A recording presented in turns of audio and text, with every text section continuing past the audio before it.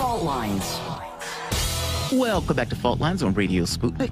My name is Jamal Thomas. I'm joined, typically, with my co-host Shane Stranahan, coming to you out of our station in Washington, D.C.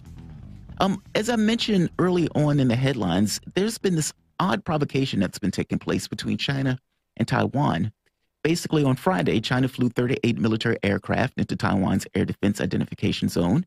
And on the day after that, they sent 30 warplanes towards Taiwan. As you know, the United States has basically been bolstering Taiwan's military capabilities, despite the fact that China considers Taiwan part of China in this one China policy. This is creating a certain degree of friction that the U.S. State Department, Ned Price, has started to, let's say, bellyache about, to put it mildly, and has started to throw up all sorts of consternation. To have a conversation about this, we're joined with Carl Jia. Carl Jia is host of Silk and Steel podcast focused on China and surrounding regions and their history, culture, and politics. Carl, welcome to the show. Thank you for joining us. Hi, thank you for inviting me again. Absolutely, absolutely. Well, you're an expert on this stuff, and we've always appreciated your insight into the issues pertaining to China in general. One of my subscribers sent me this over the weekend because he was very concerned that this could lead to a larger provocation. And the interesting thing, Daniel Ellsberg made the point. He's the one who released the Pentagon Papers. He noted that U.S. policy at the time was willing to basically go into a larger war over Taiwan. And Ellsberg's point in this was, you know, what is the military policy now? And how far would the United States go with this notion of trying to defend Taiwan? So from your take on this, what is going on that China is flying these airplanes or the warplanes towards Taiwan? And does this have anything to do with the U.S., I'm going to say, provocation by basically giving these guys weapons despite the fact of the one China policy? Okay, first, I want to get one thing clear, because in a lot of the news report, they cite Chinese military planes invading Taiwan airspace. So it gives people the impression that somehow Chinese fighter planes is flying over the city of Taipei. You know, people are looking up and they see Chinese fighter planes everywhere. That is not true. China is not flying over fighter jets over the island of Taiwan. It's flying over what Taiwan calls it's ADIZ, which is the Air Defense Identification Zone. Now, the Air Defense Identification Zone is something that's unilaterally declared by a country to supposedly safeguard its security. Now, none of these news reports about China supposedly invading Taiwan airspace shows you a map of the actual Taiwan ADIZ zone. So people can go to the Wikipedia, go to the entry for Air Defense Identification Zone. There's actually an entry for Taiwan. They have a map of the Taiwan ADIZ zone. And just will take one look, you will see how ridiculous this zone is being drawn. And half of it is literally over the mainland China provinces of Fujian and Zhejiang. I'm talking about not just over Taiwan Strait. It's over the space above the mainland China land, right? So and people are saying, wait a minute, you know, so what are they talking about in the news report? Again, the news report, they never show you a map or a flight path of these PLA fighter planes. But luckily for us, the Taiwan's Ministry of Defense, they have a verified Twitter account. And they tweet out every day the flight path of the PLA fighter planes into the so-called Taiwan ADIZ zone. And if I can even I can give you their Twitter handle so people can go see. It's the Taiwan Ministry of National Defense, ROC. It's at MON Defense. That is the official verified Twitter of Taiwan Ministry of Defense. And every day they plot out the map of the PLA aircraft over supposedly intrusion to Taiwan's ADIZ zone. And if you take a look at these maps, it's most of them shows that this flight path of the PLA military aircraft flies nowhere near the island of Taiwan. If anything, they fly closer to the coast of mainland China than the island of Taiwan itself. So let's just get that out of the way. China is not flying over fighter bomber jets directly over the island of Taiwan, not even close. I'm glad that you explained that, because you're right. Oftentimes they don't necessarily get that across in regards to, okay. And what's funny too, the U.S. typically engage in, freedom of navigation exercises without any care or concern about the other countries that are involved. From your standpoint, though, I mean, you would agree that the number of flights have increased, though. I mean, whether it's over Taiwan or close to it. What's the reason for the escalation in the number of flights? Right. So, and let's just give people a little bit of historical context, right? So up to 1960, I mean, in 1950s, Taiwan, Chiang Kai-shek's KMT government used to fly its Air Force based in Taiwan to do bombing runs in Shanghai. That's 1950. It's because for longest time, the mainland China, they didn't have an Air Force that could answer the Air Force was built up in Taiwan with the help of U.S. military. That tip of balance only changed in 1960s after Soviet Union did a technology transfer to transfer the technology of MiG fighters to China. And since then, since 1960s, the balance had been shifting, and China still maintained an air superiority way into 1980s. But with the rise of China, that military balance have completely shifted. Now, if you look at the actual the flight path of the PLA military aircraft activity, it's very carefully plotted. They made sure they went into the so-called Taiwan ADIZ zone, which is their way of telling Taiwan they think this ADIZ zone is BS. But then again, they intentionally plotted their flight path so a way it's kind of skirting around the edge. Mm-hmm. I mean, it's still close to those military aircraft runs still make them. It's still made close to the Chinese mainland coast. So in a way, it's not overly provocative, let's say, like flying directly over Taipei. At the same time, it's challenging the Taiwan's ADIZ zone, which is totally ridiculous in its scope. And at the same time, it's very careful not to appear too aggressive. Yeah. But of course, that's not what the narrative is being told in the U.S. media. U.S. media is pushing this narrative that large number of Chinese aircraft regularly violate Taiwan airspace. Now, this is kind of like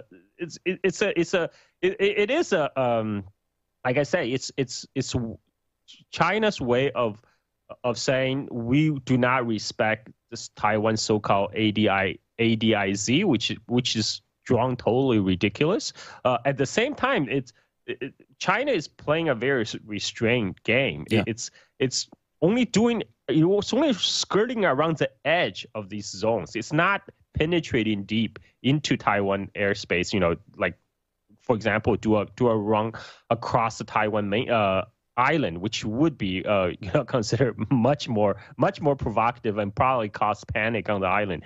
That's not the information we're getting from the U.S. media, first of all. But it is China's way of sending a message to show Taiwan's, look, we have the capability of doing so. Especially compared to the past, compared to 1950s when Taiwan regularly sends its aircraft to mainland and do bombing run. Again, this in 2021, these PLA aircraft are not doing any bombing runs. Right. They're just flying around the edge of the Taiwan ADIZ zone to challenge it. Basically, China's version of freedom of navigation, freedom of flight. In this case, this is Ned Price. Ned Price gave a statement because you're right. They're not necessarily disambiguating what is taking place. I mean, it comes across, if you just read the media or just hear it, it comes across as if, oh, these guys are just overflying Taiwan. This is so provocative, etc. The United States is very concerned about the People's Republic of China's provocative military activity near Taiwan, which is destabilizing, risks miscalculation, and undermines regional peace and stability. We urge Beijing to cease its military, diplomatic, and economic pressure and coercion, I love that one, against Taiwan. This was Ned Price, State Department spokesman.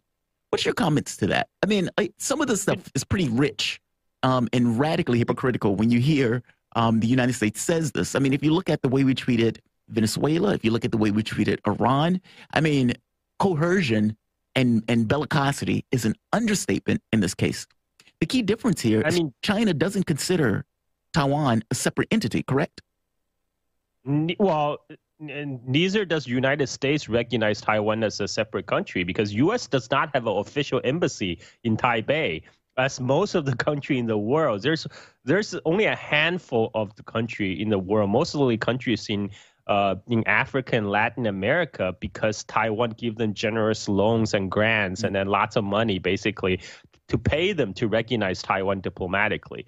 But United States or none of its major Western allies recognize Taiwan as an independent country, because none of them maintain a official embassy in Taipei.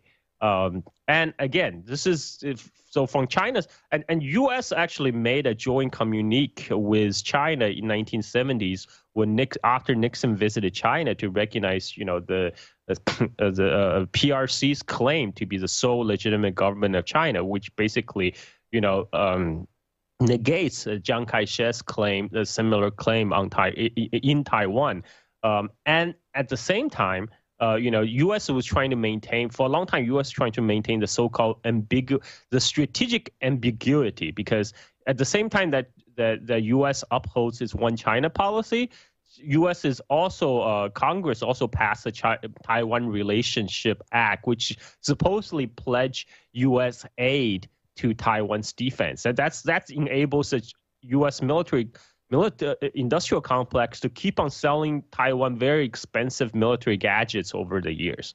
And the statement about provocation is rich, especially coming from the United States, because the PRC foreign policy of PRC foreign ministry can literally just change the words around and replace China with U.S. and Taiwan with South China Sea, to talk about the U.S.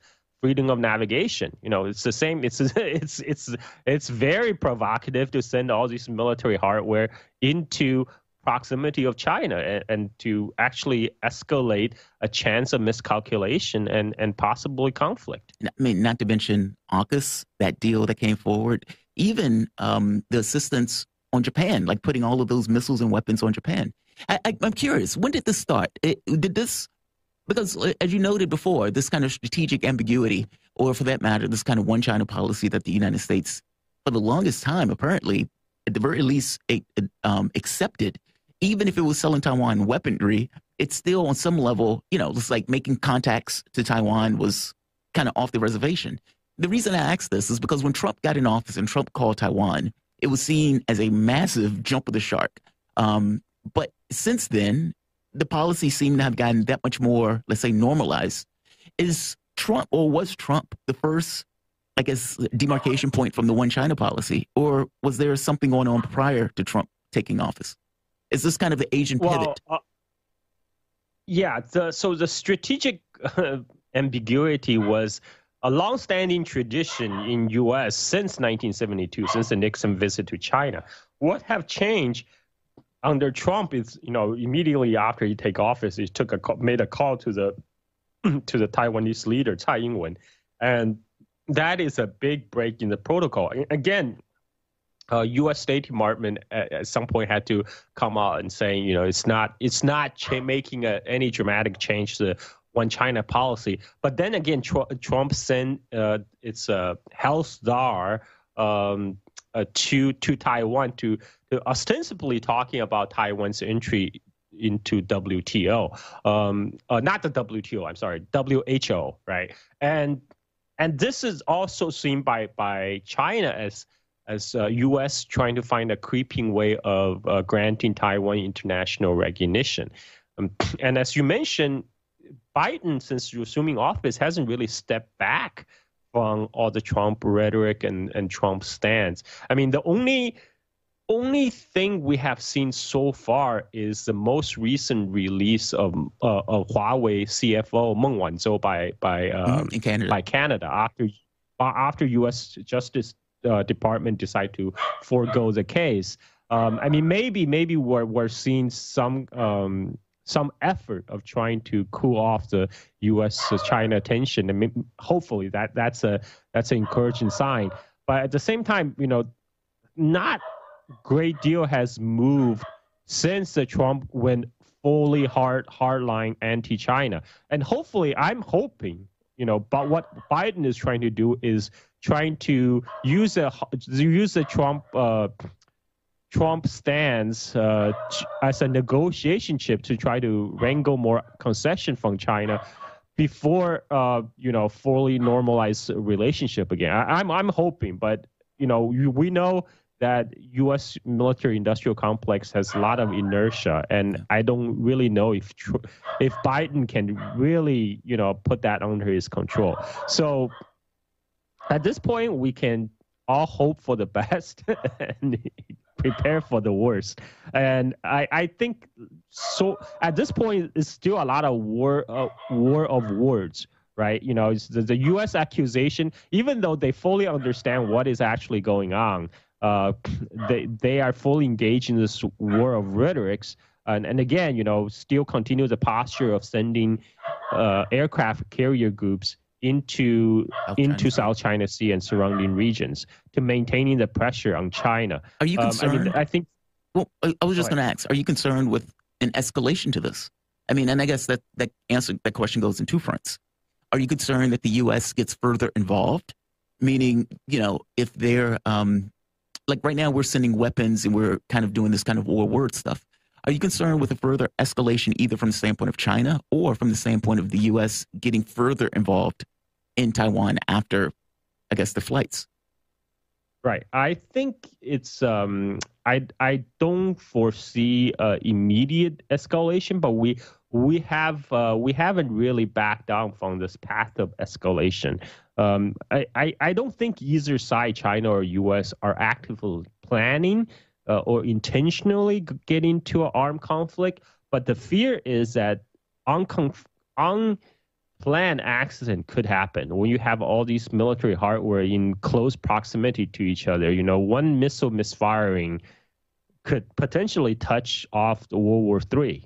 Right. And that is something that's very dangerous. And I don't see, at least nobody is talking publicly about what is a path of de-escalation. There's a lot of talking about path to escalation. In fact, 60 Minutes Australia just a couple of weeks ago came out with a special on war with China, talking about what Australia should do in case of a war between U.S. and China over Taiwan specifically. And in a way, I can't help but to think this is a way of preparing the Western public to psychologically for a possible, scenario of war with China over Taiwan. But I'm hoping I'm wrong, but it is worrying. Do you think the United States would get involved in order to defend Taiwan? I mean, I know Ellsberg kind of made mention that nuclear war, or at the very least this kind of nuclear deterrent in protection of Taiwan, but this was back, I believe, in the 60s or something to that effect. What about now? Do you think that the U.S. would really, I don't want to say instigate, but do you think they would come to Taiwan's assistance if indeed there was a larger provocation where China, or let's say some red line was crossed? And maybe this is two questions. What is a red line on Taiwan for China? That's the first point. Great question. I mean, the whole point of U.S. strategic ambiguity is not to answer that question explicitly, right? And so to U.S. like to keep its option open, but at the same time, U.S. is flexing its muscles around the Chinese coast to show that it has capability of intervening. Whether the U.S. has a will to intervene, I think that's a completely another question. I mean, U.S. especially when most of the U.S. public can't tell the difference between Taiwan and Thailand. I know that's true because I live in U.S. for 30 years, and that's my experience. And U.S. will, well, then again, U.S. government has been able to sell war, over Libya and Iraq and Afghanistan to its public with no problem. But China is much, much, much larger than Iraq or Afghanistan, and China has nuclear weapons. The difference between 1960s is China exploded its first nuclear device in 1964, and it hasn't looked back. So China, at this current stage, has the capability of striking mainland U.S., and it has enough nuclear warheads to survive the first strike and to do a retaliation strike against U.S. So, again, the question is, what is U.S. willing to sacrifice to keep Taiwan from China, to keep Taiwan from mainland China control? And again, this, I need to stress, nobody's talking about the path of de-escalation. There's a lot of talk about path of escalation. If China does this, if China wipe out a U.S. aircraft carrier group, maybe we should get to use lob or tactical nuclear weapons. But nobody's answered the question, what happens if we use tactical nuclear weapons in, either against a target around China or in China? What if China do a retaliatory nuclear strike? Then what happens? Then nobody is answering that question, and nobody is even talking about a plan of de-escalation. So right now they're playing a game of chicken, right? And they're playing game of nuclear chicken right now. That's what's happening. That's so disturbing. I mean, because you make a really good point. Is the United States willing to lose, 10 million people in defense of Taiwan? That's not really asked. That's not really asked at all. In fact, maybe that should be asked in this case. From China's point of view, what is the red line in regards to the U.S. working with Taiwan? I mean, because I would imagine there has to be at some point. Meaning there has to be something that takes place where China says, yeah, this is a no, and this is a hard no, and we will take action the moment that this line is crossed. What would that be in relation to either the U.S. Army Taiwan or the U.S. assistance to Taiwan? Well, from China's point of view, China has been very clear from the beginning. If any government on Taiwan officially declares independence, that would be the red line crossed, because as China has lived with a status quo with Taiwan for over 70 years, and right now, time is on China's side, because as each year passes, China is growing stronger economically and militarily. So the balance is tipping in China's favor. I don't want to be cliche, but in the art of war, Sun Tzu said the best way to win a war is without a battle. Right now, China is winning the war without a battle. It's growing stronger and stronger. There is a fear. There is urgency on the U.S. side, though, because many national security establishment folks in U.S. recognize that fact. And they recognize they have a very limited time window in which U.S. can do anything to confront China. And they believe that that time window is in next between 5 to 10 years.